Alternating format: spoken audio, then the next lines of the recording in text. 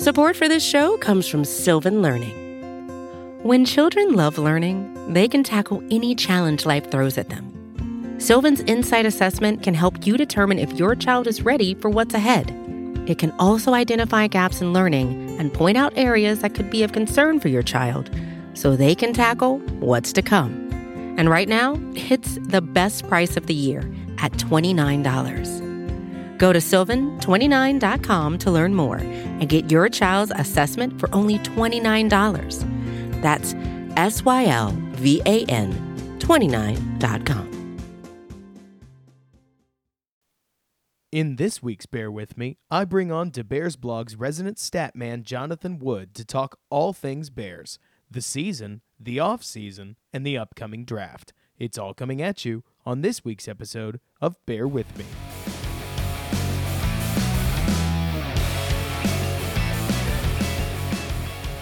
Hello and welcome everybody to Bear With Me, a Chicago Bears themed podcast hosted by yours truly, Robert Schmitz, on the Windy City Gridiron Podcasting Network, where folks like me, EJ Snyder, Jeff Brickus, and Lester Wiltfong are dedicated to bringing you the most consistent, great Bears content that we possibly can. I generally tend to handle the news of things, but with it being the off-season, I'm left to my own devices to experiment a little bit, and that means bringing on great guests like the guy I've got lined up for you today.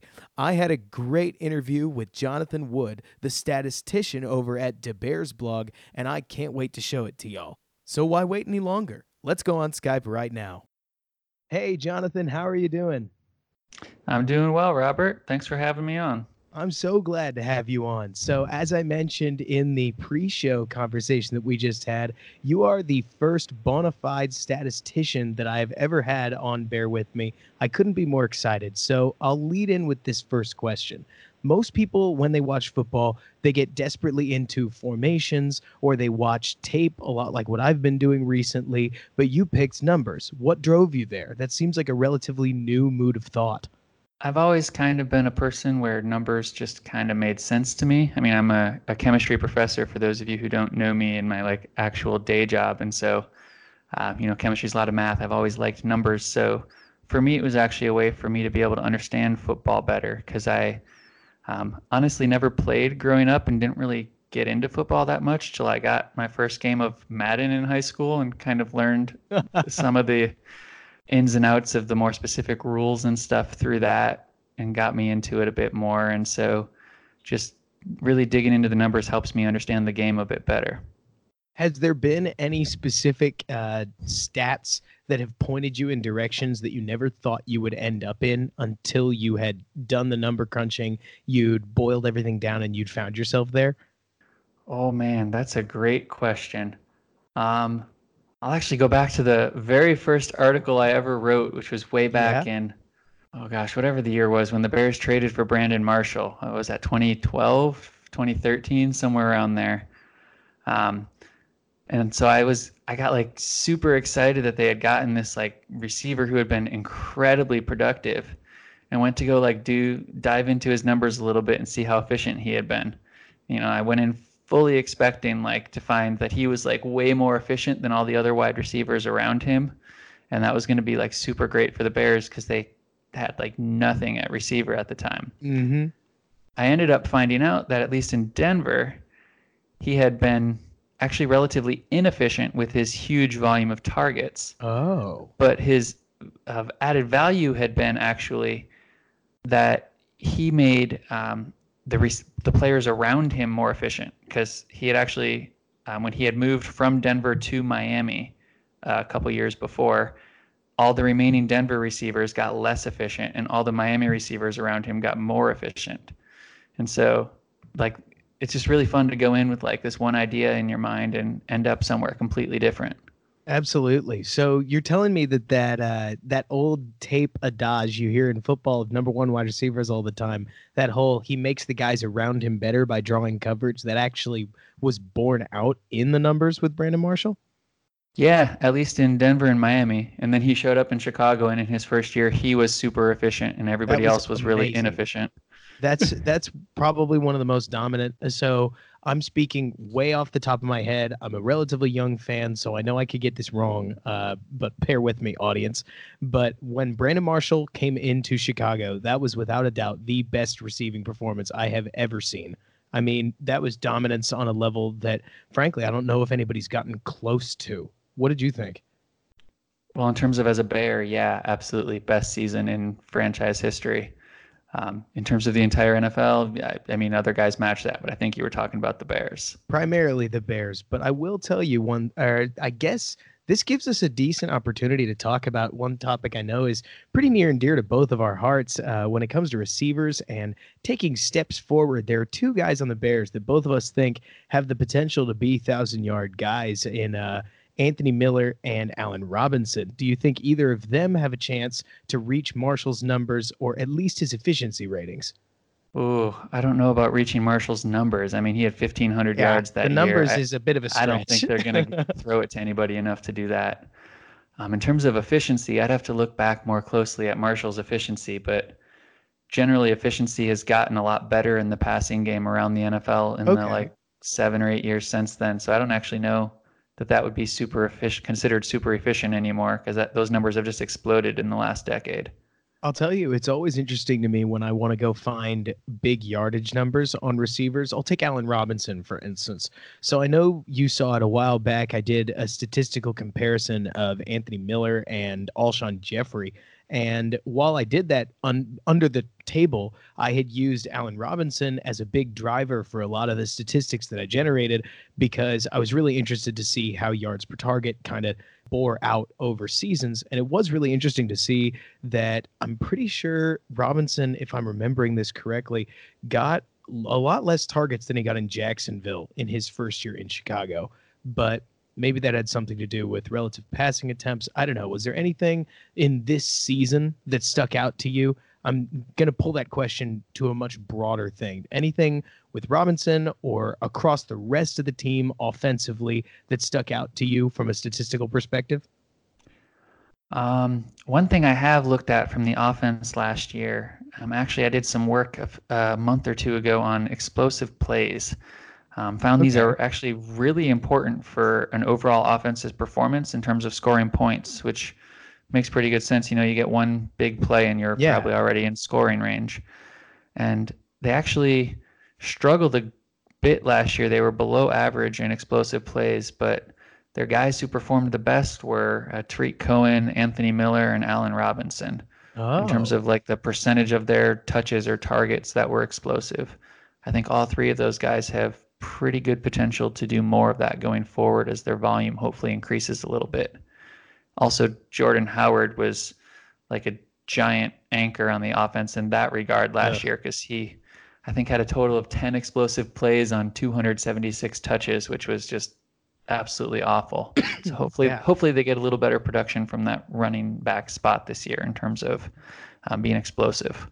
It's always so interesting how numbers, I think anyways, can bear out it on film. I remember you saying that in a tweet a while back, talking about explosive plays. You mentioned exactly those three: Miller, Tariq Cohen, Allen Robinson. I think Allen Robinson's big plays speak for himself, while some of them ended up in the end zone. I swear, man, Allen Robinson always felt like he was on the end of some 20-yard, like up the right sidelines bomb at least once a game. So hearing that he was on that, because what do you define explosive? Is that 15 or more? What's the number? Yeah, it was runs of 15 and passes of 20, I believe, That sounds right. or 10 and 15 maybe. I'd have to look back at the exact. I borrowed the metrics from like ESPN stats. Hey, it works. But one thing I did think was really funny was looking back, and I'm sure, like you're saying, that Nagy wants to generate more of these. I think the only long touchdown, like the truly long touchdown from, and by that I guess I mean from behind the 50, might have been Tariq Cohen's screen pass against the Jets. And I only say that because I can't remember another one. Most of the Bears' biggest plays just didn't end up in the end zone. Some of them ended up at like the 3 or 4, sometimes the 8-yard line. They'd get close, but getting into the end zone, that last little bit on some of those explosive plays, I'm sure that's what Nagy would like to do a little bit more of. Absolutely. You can't beat a one play scoring drive, you know? No, you can't. Was there anything else that surprised you, whether positive or negative, throughout the season? You mentioned Howard on the negative and Robinson and the rest of the receivers on the positive. Any other statistics that come to mind? I did a little bit of work early in the offseason breaking down Trubisky's stats a little bit by like area of Okay. the field. And I was actually really impressed by how good he was on the underneath stuff. His completion percentage and yards per attempt there were both, better than the league average. And he, Really? it was really good, particularly at avoiding interceptions down there. And Okay. then on the flip side, the deep stuff was not as good, particularly did not complete a lot of passes throwing deep and really struggled throwing a lot of interceptions there. Yeah, Um, sometimes it's definitely started to feel like Trubisky was sort of just heaving the ball every once in a while. I really, to this day, don't have any idea whether that was by design on Nagy's end or whether that was Trubisky just trying to get a feel for it. But I mean, that bears out with what I saw. One thing that I definitely think is really funny, you talk about the underneath stuff. I swear that some quarterbacks can't buy a break because as soon as you end up with a narrative like what Trubisky has right now, it feels like you complete a couple of underneath passes, and even if you do it well, people are just going to point and say that that's all you can do. I don't know. That's one of those where hearing that he did better than average is actually a little surprising, just because most people want to label him some check down Charlie or a bad court. I don't know. It's weird. Did you have any big takeaways on Trubisky? well, it's funny you mentioned people talking about like all he did was check down because he had like 22 or 23% of his throws were deep down the field, which was one of the highest rates of any season I charted over the last decade for any Whoa, quarterback. Like he took, I actually think, too many deep shots last year. It was just interesting. a lot of that. The narratives with him last year got formed in the first 2 weeks of the season when the Bears were prime time in both of them. And Trubisky was, quite frankly, awful for like the Oh first yeah. 3 weeks, really, before the breakout Tampa game. But by that point, they were just kind of playing, on Sunday at noon and nobody was paying attention nationally. I'll tell you what, that game he had against Tampa from a statistical, did you think he was going to break the record while you were watching it? Oh, man. Yeah, when he got that sixth one, it was what, like There was halftime or right gosh, after yeah, halftime? so it was real close. I thought for sure he was going to, I don't know about break the record, but at least tie it with 7. And like Nagy was trying to. It looked like Nagy was trying to, and it sounds so stupid when I say this out loud, but when Trubisky got his sixth and none of them were running scores, it felt like that game in Madden that we've all played before. And I know you mentioned Madden, where you're actively trying to break the record. And so you're calling very particular passes down in the red zone to try to get your guy into the end zone with it counting as a passing statistic. I don't know. I totally recognize the same thing. I was like, Nagy's clearly making this work for Trubisky. You mentioned those first 2 weeks of the season, and I'm definitely with you on a lot of that stuff. It felt like for a while there, Trubisky he was just terrible. There were a lot of Bears fans that wanted to say, oh, he's still growing. Still remember how well he grew last year. I don't know. Trubisky was rough, but boy, by the end of the season, that guy was firing on all cylinders. I know you've talked about it at length. Do you have anything you want to point out regarding the last couple of weeks? Any big numbers there? Yeah, it was actually really interesting to see because both those first 3 weeks before the Tampa game and the last 3 weeks after he came back from injury, his play style statistically was pretty similar in that he took a lot more short stuff and didn't really throw it deep as much. It was the middle section of the season when he really was chucking it. Okay. Like they switched clearly kind of preparing for the playoffs with a lot more like conservative, grinded out offense. That's when they kind of focused on getting Howard going more and just trying to ride their defense to a win. But he was so much more efficient at it late in the year. And you could tell watching the games, he was just so much Hmm. more comfortable in the offense, making calls at the line, reading the defense instead of just running around like a chicken with his head cut off, which he honestly did the first few weeks. Yeah. Like you mentioned, the growth throughout the season was really noticeable watching him do kind of the same just safe short stuff in such a different way and so much more effectively. Absolutely. I have no idea if you know his third down efficiency off the top of your head. Is there any chance you do? I do not. Sorry, I That haven't is looked at it by okay. down at all. I can't treat you like a literal computer now, can I? But I know that was one thing that I know stuck out to me about the last couple of weeks of Trubisky's season. He felt like he was much stronger on those key third downs. You'd end up with your hands in your mouth, like biting your nails, as Trubisky dropped back in the pocket because for some reason Nagy called another pass play to him, which is not discredit to Nagy. It's more that as a Bear fan, I don't know how you felt, but I always had my heart in my throat anytime Trubisky had the ball in an even generally important situation because I've seen too many quarterbacks fail, and maybe I've just got PTSD from the whole situation. But Trubisky kept coming through. I mean, that throw he had to Allen Robinson late in the Philly game is a perfect microcosm of just the way that Trubisky kept overcoming what we expected of him. I don't know. It was really different. Yeah, absolutely. I was really interested because that was, besides maybe the Arizona game, that was really the first time we had seen Trubisky all year need to do like a late come from behind drive like that because they Yeah. had just played from ahead all year. And so it was great to see him step up in that situation in the big moment. By the way, I just looked it up real quick. In those last 3 weeks, on 28 third down plays, including 2 Trubisky scrambles, he completed 19 passes, had a passer rating Whoa. of 110, and picked up 13 first downs. Holy moly, that is great. At least that sounds great. Yeah, I'd have to do a little more breaking down of the first down percentage because 19 completions, 11 first downs passing it. So Okay, and then 2 scrambles throwing for short of first the downs. sticks, yeah. So not sure like what the down and distance was with those. I haven't broken that down, but Interesting. that's just general rough stats real quick. Yeah, hey, it's something. It's certainly something to build off of. And a 110 passer rating is no joke, but that's where the fun with numbers comes in because you got to eliminate the passes that were, 5 yards and a cloud of dust. But Yeah. oh well. Now you mentioned Jordan Howard and getting rid of him, given that he was sort of a boat anchor on those explosive plays, which brings up an offseason that has been a whole lot of quiet. And then I feel like most of its big moves have come from who's leaving the team instead of who's joining the team.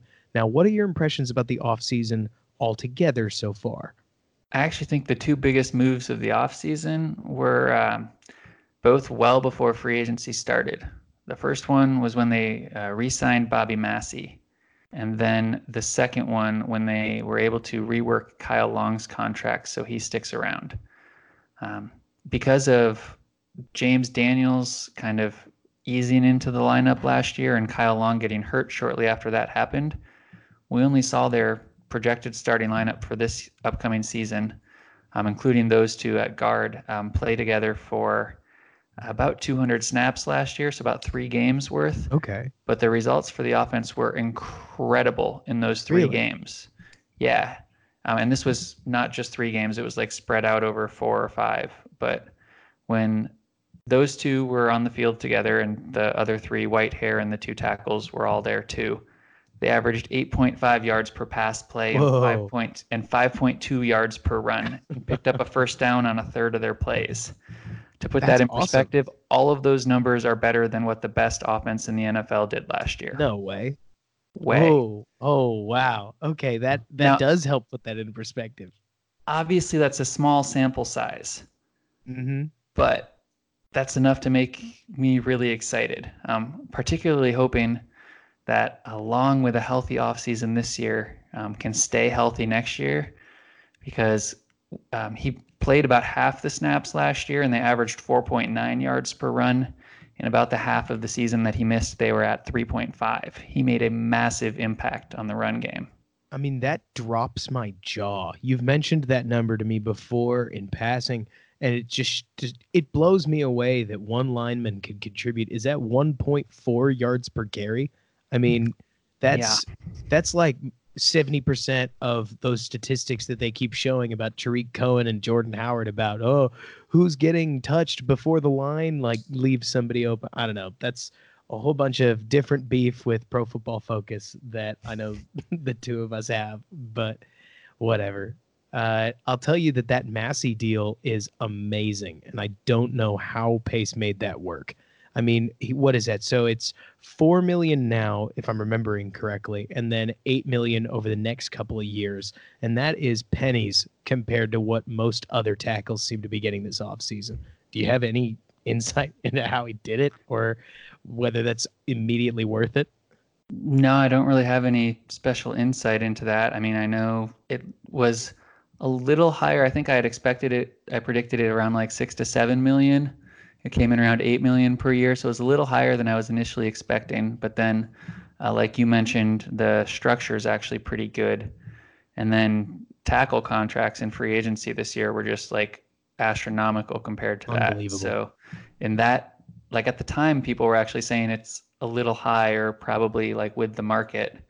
But 3 months later, it already looks awesome. I feel like that's been the theme for this off season, and it's one that I can't explain other than to just pair it off of basically what you just said, which is there have been different points where I hear the terms of a deal. Another good example would frankly be Buster Screen, where I hear the terms of the deal. It's 5.5 or per year, and I think to myself, "Ooh, that's a little higher than I might have gone."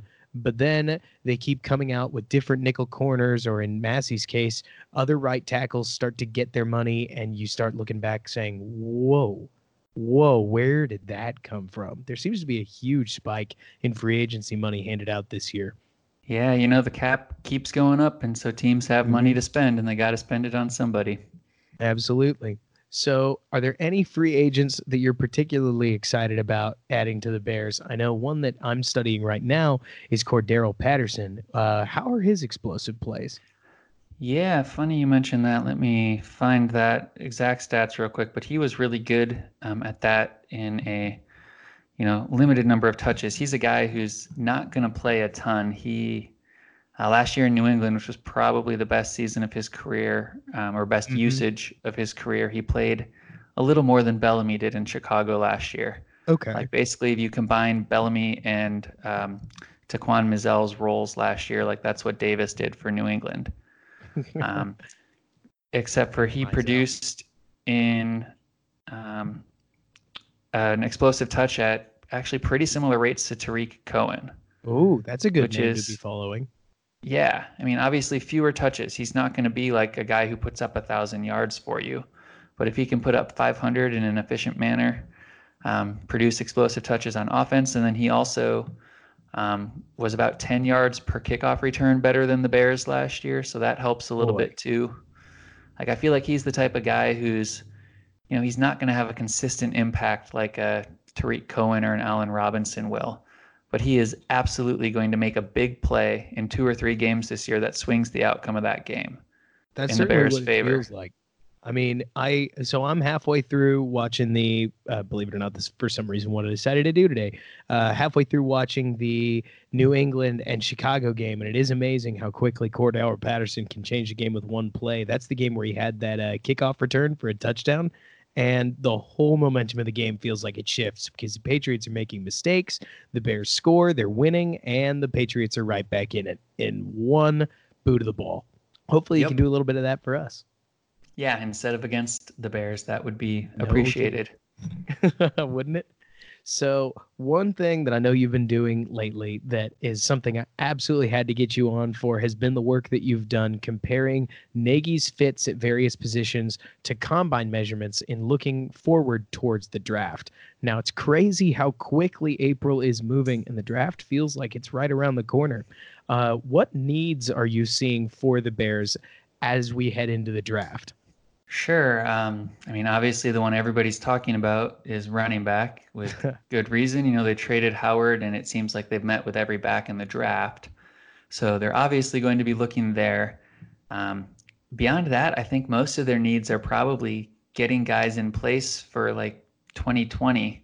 They've got some, guys coming up due for contracts. And so there are some expensive veterans who they've been able to afford now with all this young, cheap talent who might have to be cap casualties, guys like Prince Amukamara or Trey Burton, Taylor Gabriel are a few that come to mind, or like Danny Trevathan's going to be a free agent and they might not be able to re-sign him. Mm-hmm.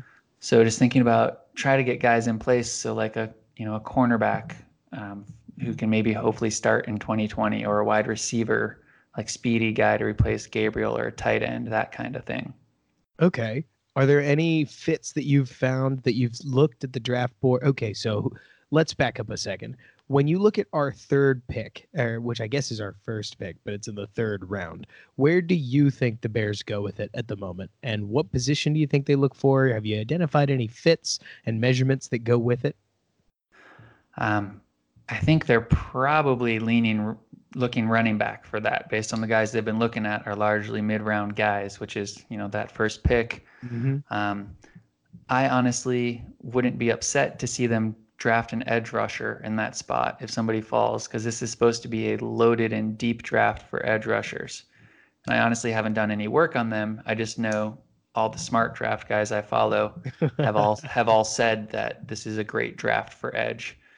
And that's a spot where good guys don't really hit free agency and are really expensive. So if they have a chance to add one, I say forget about current needs and go for it. But in terms of running back, I actually have done a little bit of work. The idea here was I actually looked at running backs that Andy Reid has brought in Kansas City, because that's just a longer sample size, and that's where Nagy came from. So just tried to identify what physical traits is he looking for in a running back, assuming that Nagy is going to be looking for a similar thing. And I found actually there were some common patterns with like the 7 or 8 guys he's brought in like his 7 or 8 years there. Okay. Generally likes backs who are like short.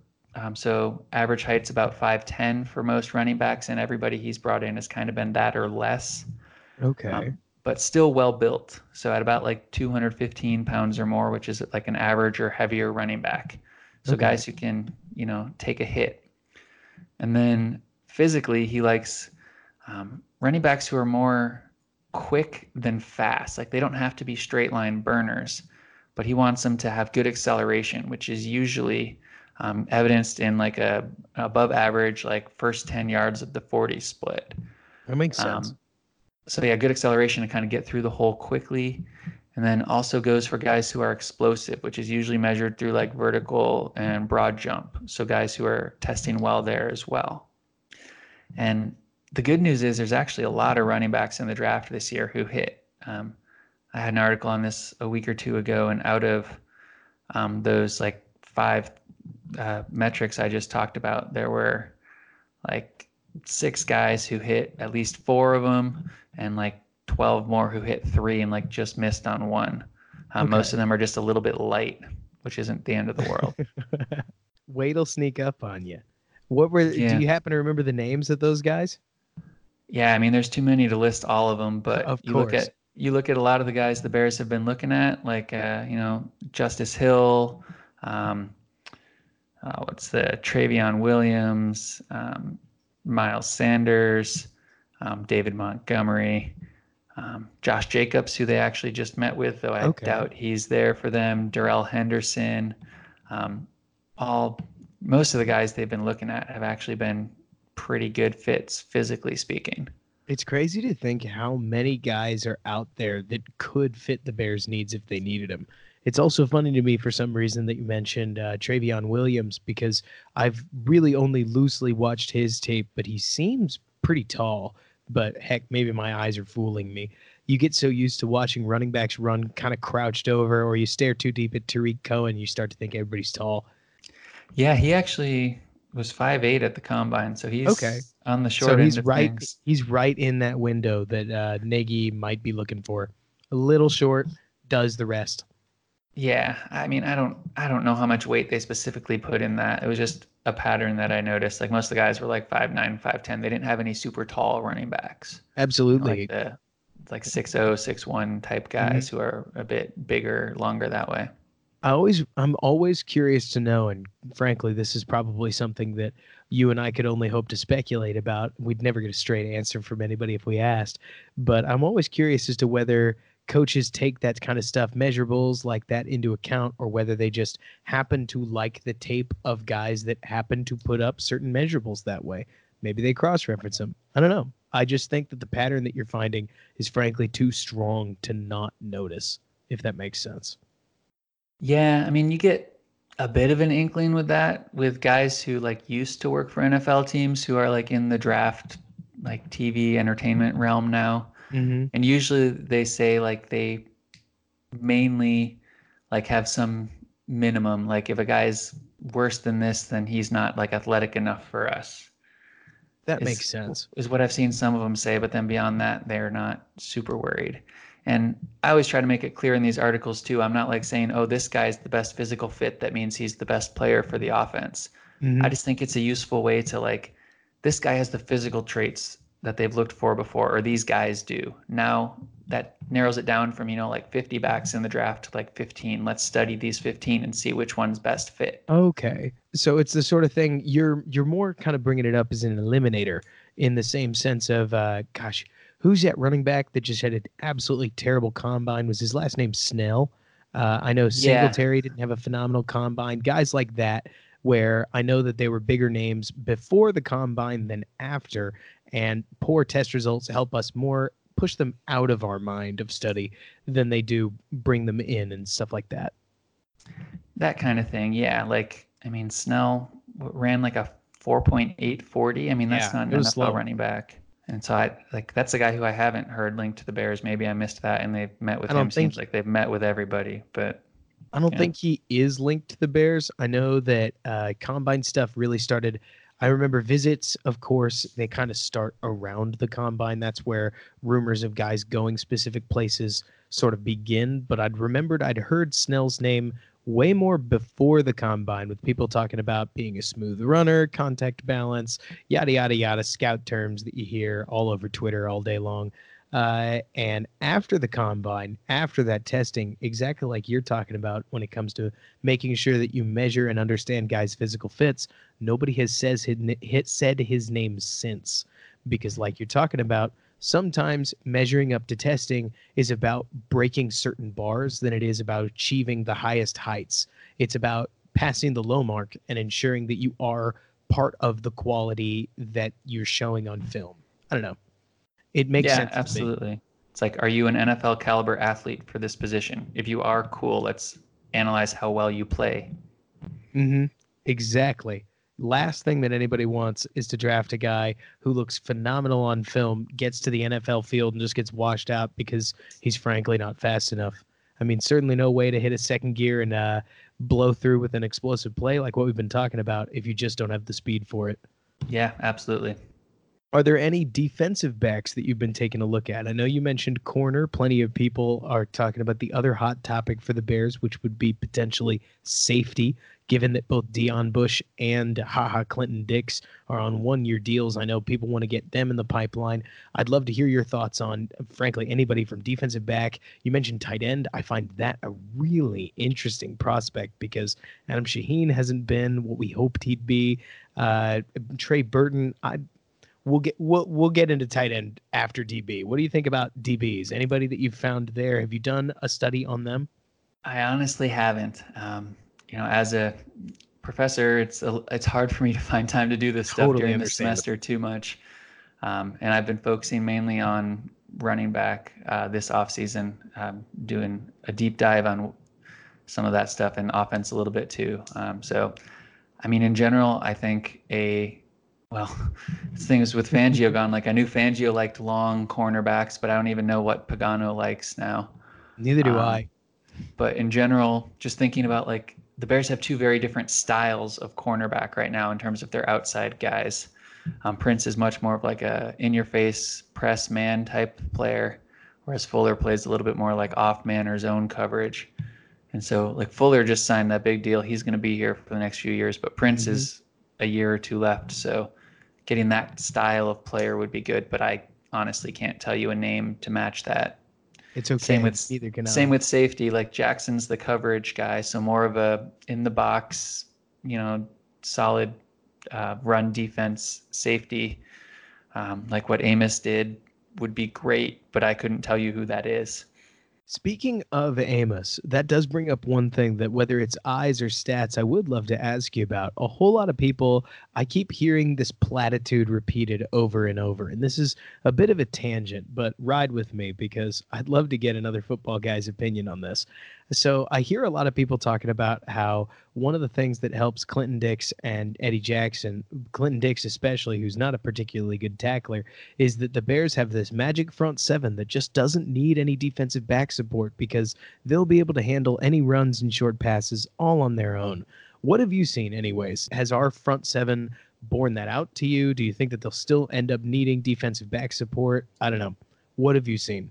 I mean, you always need defensive back support to some extent, right? I mean, That's what I've kind of been thinking. they have to be involved. You can't play 7 versus 11. That doesn't work.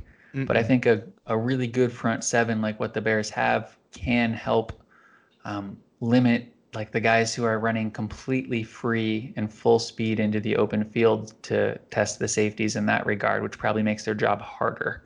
I sure I hope so. remember, again, thinking back, a little older Bears references, Chris Conti actually, I think it was 2012 when the Bears had a really good defense. Like that was Urlacher's last year, and Briggs and Peppers still playing well.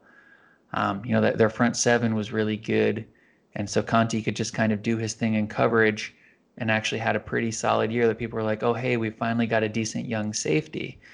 And then Urlacher retired, and Briggs got old and fat, and Peppers quit playing in 2013.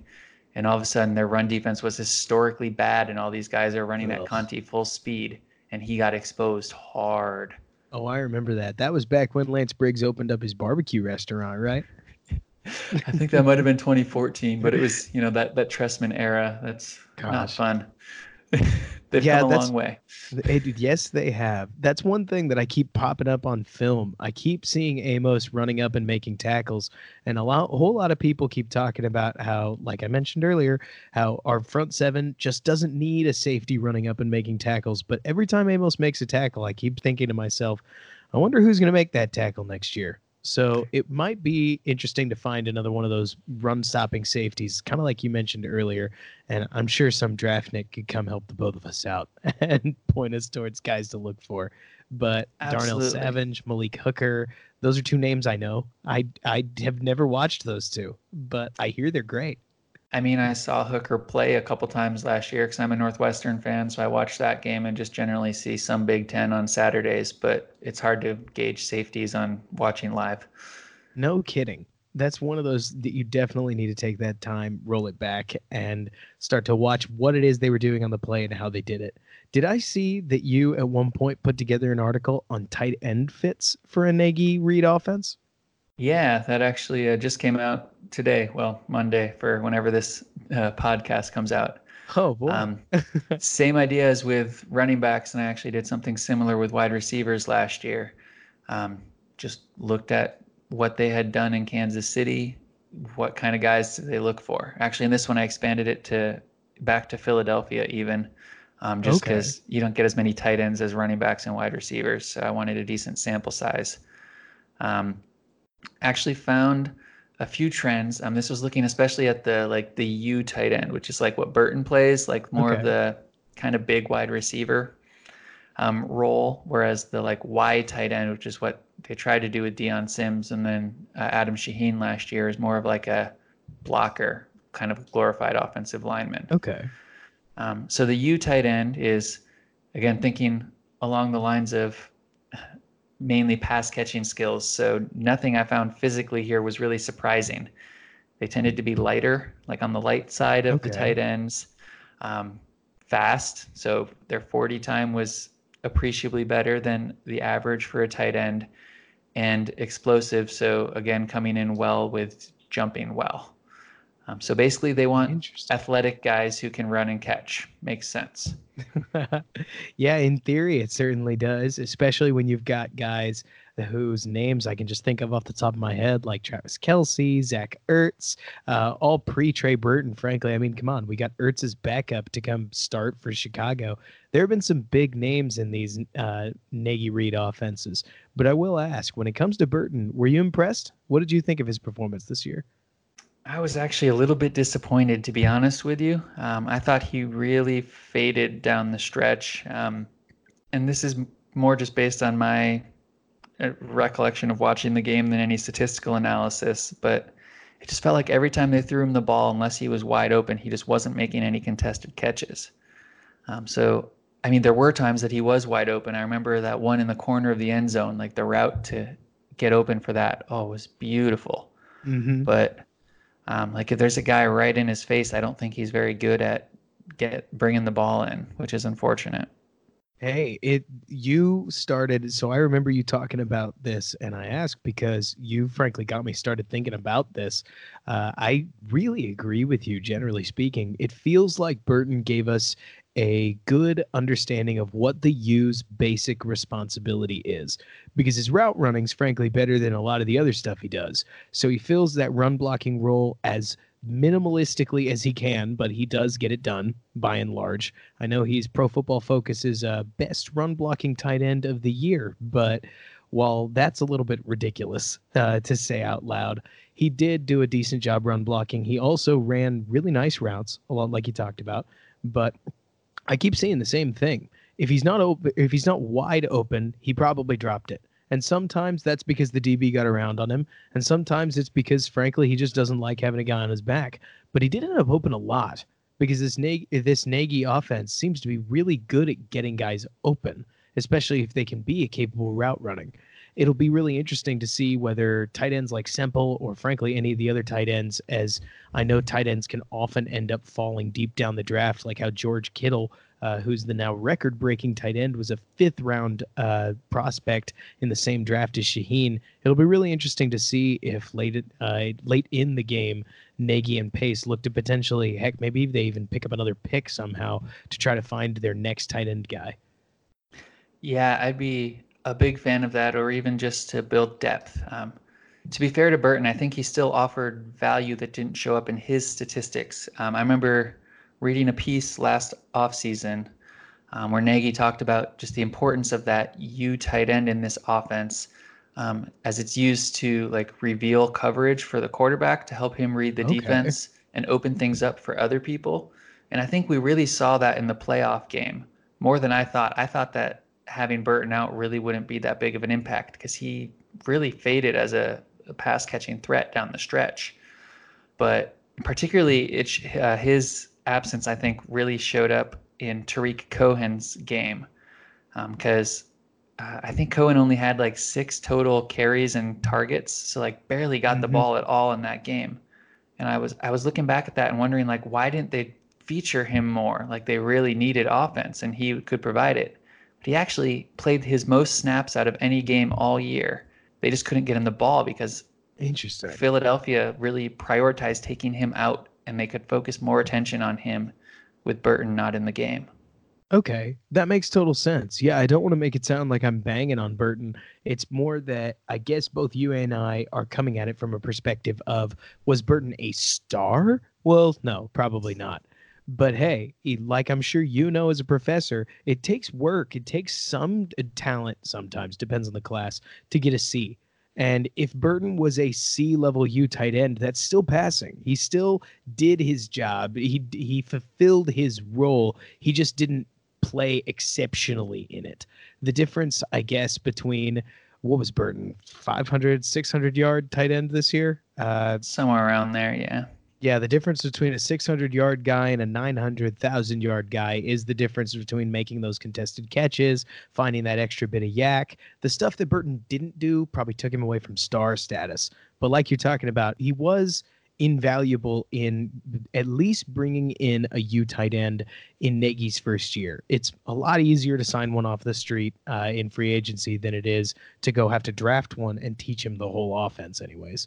Absolutely. I think him coming in knowing the offense really helped. And again, just being able to count on him to run the right route every time was really big for Trubisky being able to read defenses because Nagy said a lot of the play designs are built around that. And he's not a bad player. He's just not a great one, but he's being paid Mm-hmm. like a great one right now because that's how Yeah. free agency works. And the Bears have been able to do that for the last several years that they can overpay decent guys in free agency.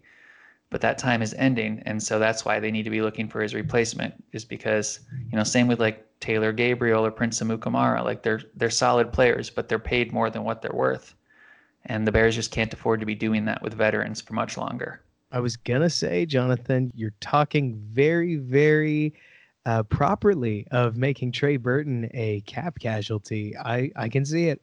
He's being paid a little bit too highly for what we can offer him, and especially if you can find one of those tight ends that you can develop over the 2019 season, start to introduce him that starting role in 2020, that'd be ideal for how you replace him with cheap production, and frankly, that's how dynasties get built.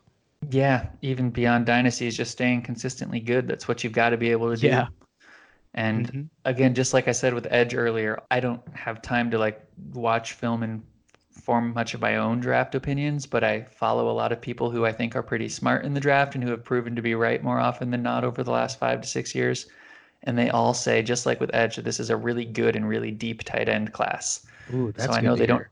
I know they don't have a lot of picks, but there are a lot of athletic tight ends this year, and I would love for them to walk out of the draft with one of them.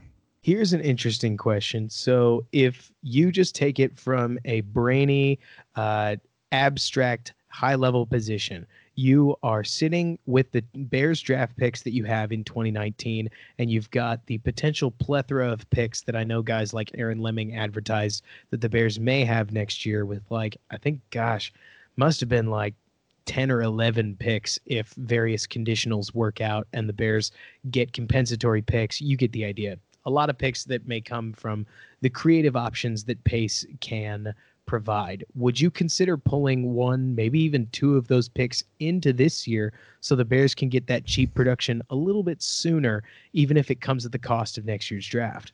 Honestly, I'd rather they not, because you're always Okay. paying a premium for that, right? Like last year, they gave up their second rounder this year plus a fourth last year to get Anthony Miller.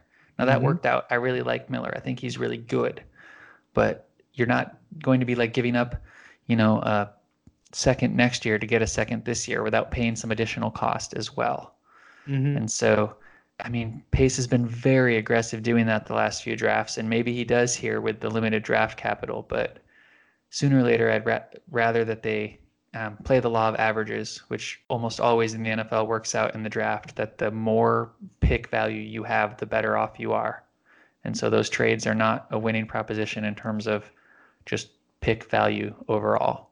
That makes sense to me. I really couldn't personally be more on the fence. You bring up Anthony Miller. I think he's a great person to use when we have this conversation about draft value because, and feel free to step in if you disagree, but I think Miller is the best case scenario. Like, kudos to Pace. He moved up and got his guy, and that guy ended up actually being a pretty dang good football player.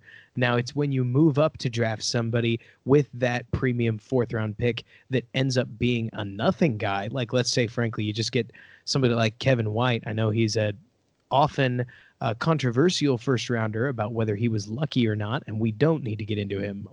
I'm just using him as a baseline bust. So if the Bears do that, they trade up and they get one, heck, even two players at the cost of a couple of picks either this year or next year, and those guys don't pan out, well, now you just threw the value away for a shot at somebody that didn't work out. So to your point, frankly, I've kind of started to step back towards that ledge of let's just see what we can get with exactly this haul. It's obviously tantalizing for people who want to move up for a running back. They want to move up for another safety. People just want to move up. They just want to get that instant gratification. But if we sit back, we swallow the fact that we don't have a whole lot of picks due to the Mac trade and plenty of other big moves and pass through this 2019 offseason, get onto the 2019 season, we're suddenly going to start hitting a place where we've got our draft picks back. And that could be way, way, way better long term for us. Absolutely. And, one thing I honestly wouldn't mind, depending obviously on who's available when they come on the clock late in round 3, is honestly trade back, pick up an extra pick. Ooh. You got somebody in fairly early round 4 who really wants to get back up, before day 2 of the draft ends and get a guy they had their eye on. Maybe you pick up an extra 5th round pick then. Now you've got, That'd be huge. Yeah. I think that'd be great. It really but is of course, interesting. if they have a running back there or somebody else they really like, that's not going to happen. But I think trading back has been proven time and time again to be a winning proposition in the NFL. And to put a bit of we'll call it a face to the numbers of what trading back would look like, I'm with you that with this year in particular, I keep looking at the draft and I keep thinking that it always every time I look at what positions we probably need to draft guys at and the names that very well could be available at those positions, I'm always shocked by, like you mentioned, there's 6 running backs that fit all of the measurables that you mentioned. There's 12 that are one short, just barely. So the chances are that if we traded back in round 3, like you're talking about, we're still going to get our running back. We still have a shot at an athletic tight end. We still could get an edge rusher that might make a difference, because I have no idea if Kylie Fitz will ever become anything. And eventually we've got to restock the cupboard with a guy like Aaron Lynch on a 1-year deal. So to your point, getting more picks sounds frankly more like what the Bears need, because it used to be that we needed superstars. We had bodies, we needed impact players. And then we did this crazy thing where we traded for Khalil Mack. We signed Allen Robinson. We got the guys that are making differences for the Bears. Re-signed Akeem Hicks, another great example. Eddie Jackson blossomed. Now we just need more of those depth guys that can grow into the role given the time. What do you think? Absolutely. Yeah. I actually, after like they re-signed Lynch and the long snapper Scales last week, I put together like, here's what their depth chart would look like now. And I had like 45 or 46 names on there, which is pretty much everybody who's Whoa. active on game day. And it was hard to see a spot outside of running back where a rookie would stepping in, a third rounder later rookie would have a real good shot of earning a spot in the 2 deep this year, basically. Like they're pretty set right now. Obviously, injuries always happen that can change that. Mm-hmm. But I think they really should be drafting with the future in mind more than this year. And like it's okay to have a lighter draft haul this year because of the moves that they made with that capital that are already added to this year's team. They don't have huge needs for this year. They will have big needs going forward. Don't mortgage those picks away, because Eddie Jackson can get paid after next year. Trubisky, Oh Floyd, boy. some guys who are going to be really expensive are coming up, which means more and more they're going to start needing cheap players from the draft. So they're going to have like 10 picks next year. Great. They're going to need them. Yeah, I totally agree with you there, especially with guys like Gabriel. I mean, the long and short, I could rattle off a whole bunch of Bears, but exactly like you're saying, we are about to pay some expensive bills with Eddie Jackson rolling around eventually. Mitch Trubisky, his extension is obviously going to cost a pretty penny. And like I keep saying, every time the Trubisky extension doomsday counter keeps coming into conversation, we have to treat Trubisky like he's going to get extended, because if he doesn't end up earning an extension, the Bears are screwed anyways. So we've got to start from that place of, let's assume Mitch Trubisky played his way into an extension. It's going to be expensive. And with guys like Gabriel, frankly, Burton, like you mentioned, I think a third outside linebacker could potentially replace Floyd. Obviously, we'd have to see. You end up needing a guy who can fill that role capably before you move on from it. But like you're talking about, we have a lot of picks. We, frankly, are going to have a whole lot of needs. They're just going to be a year away from being instant needs. And I think we'll need the picks, especially if we can grit our teeth and just power through this year. It's nice to know we really only have one desperate need, and that's running back, who you can get very, very serviceably in those mid to late rounds this year. So as far as what do we need this year, that's not that difficult to get, and that's great to know. I don't even think I would classify running back as a desperate need either. It would be really good to have another guy there to have a complete room. I mean, you figure Mike Davis probably handles 150 carries. I think that's about right. Tariq Cohen was at about 100 last year. Cordarrelle Patterson was at around, I don't know, he played like 50 snaps at running back. He can probably get like 20 to 30 carries. I mean, you add another guy in you basically need like another 100 carries there. Mm-hmm.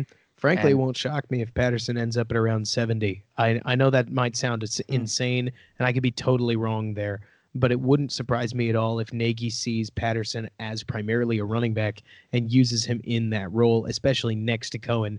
If you have a defense that has to account for both of those guys, both home run hitters, on the same field at the same time, that sounds like a nightmare to me, but hey, we'll have to see if Nagy does it.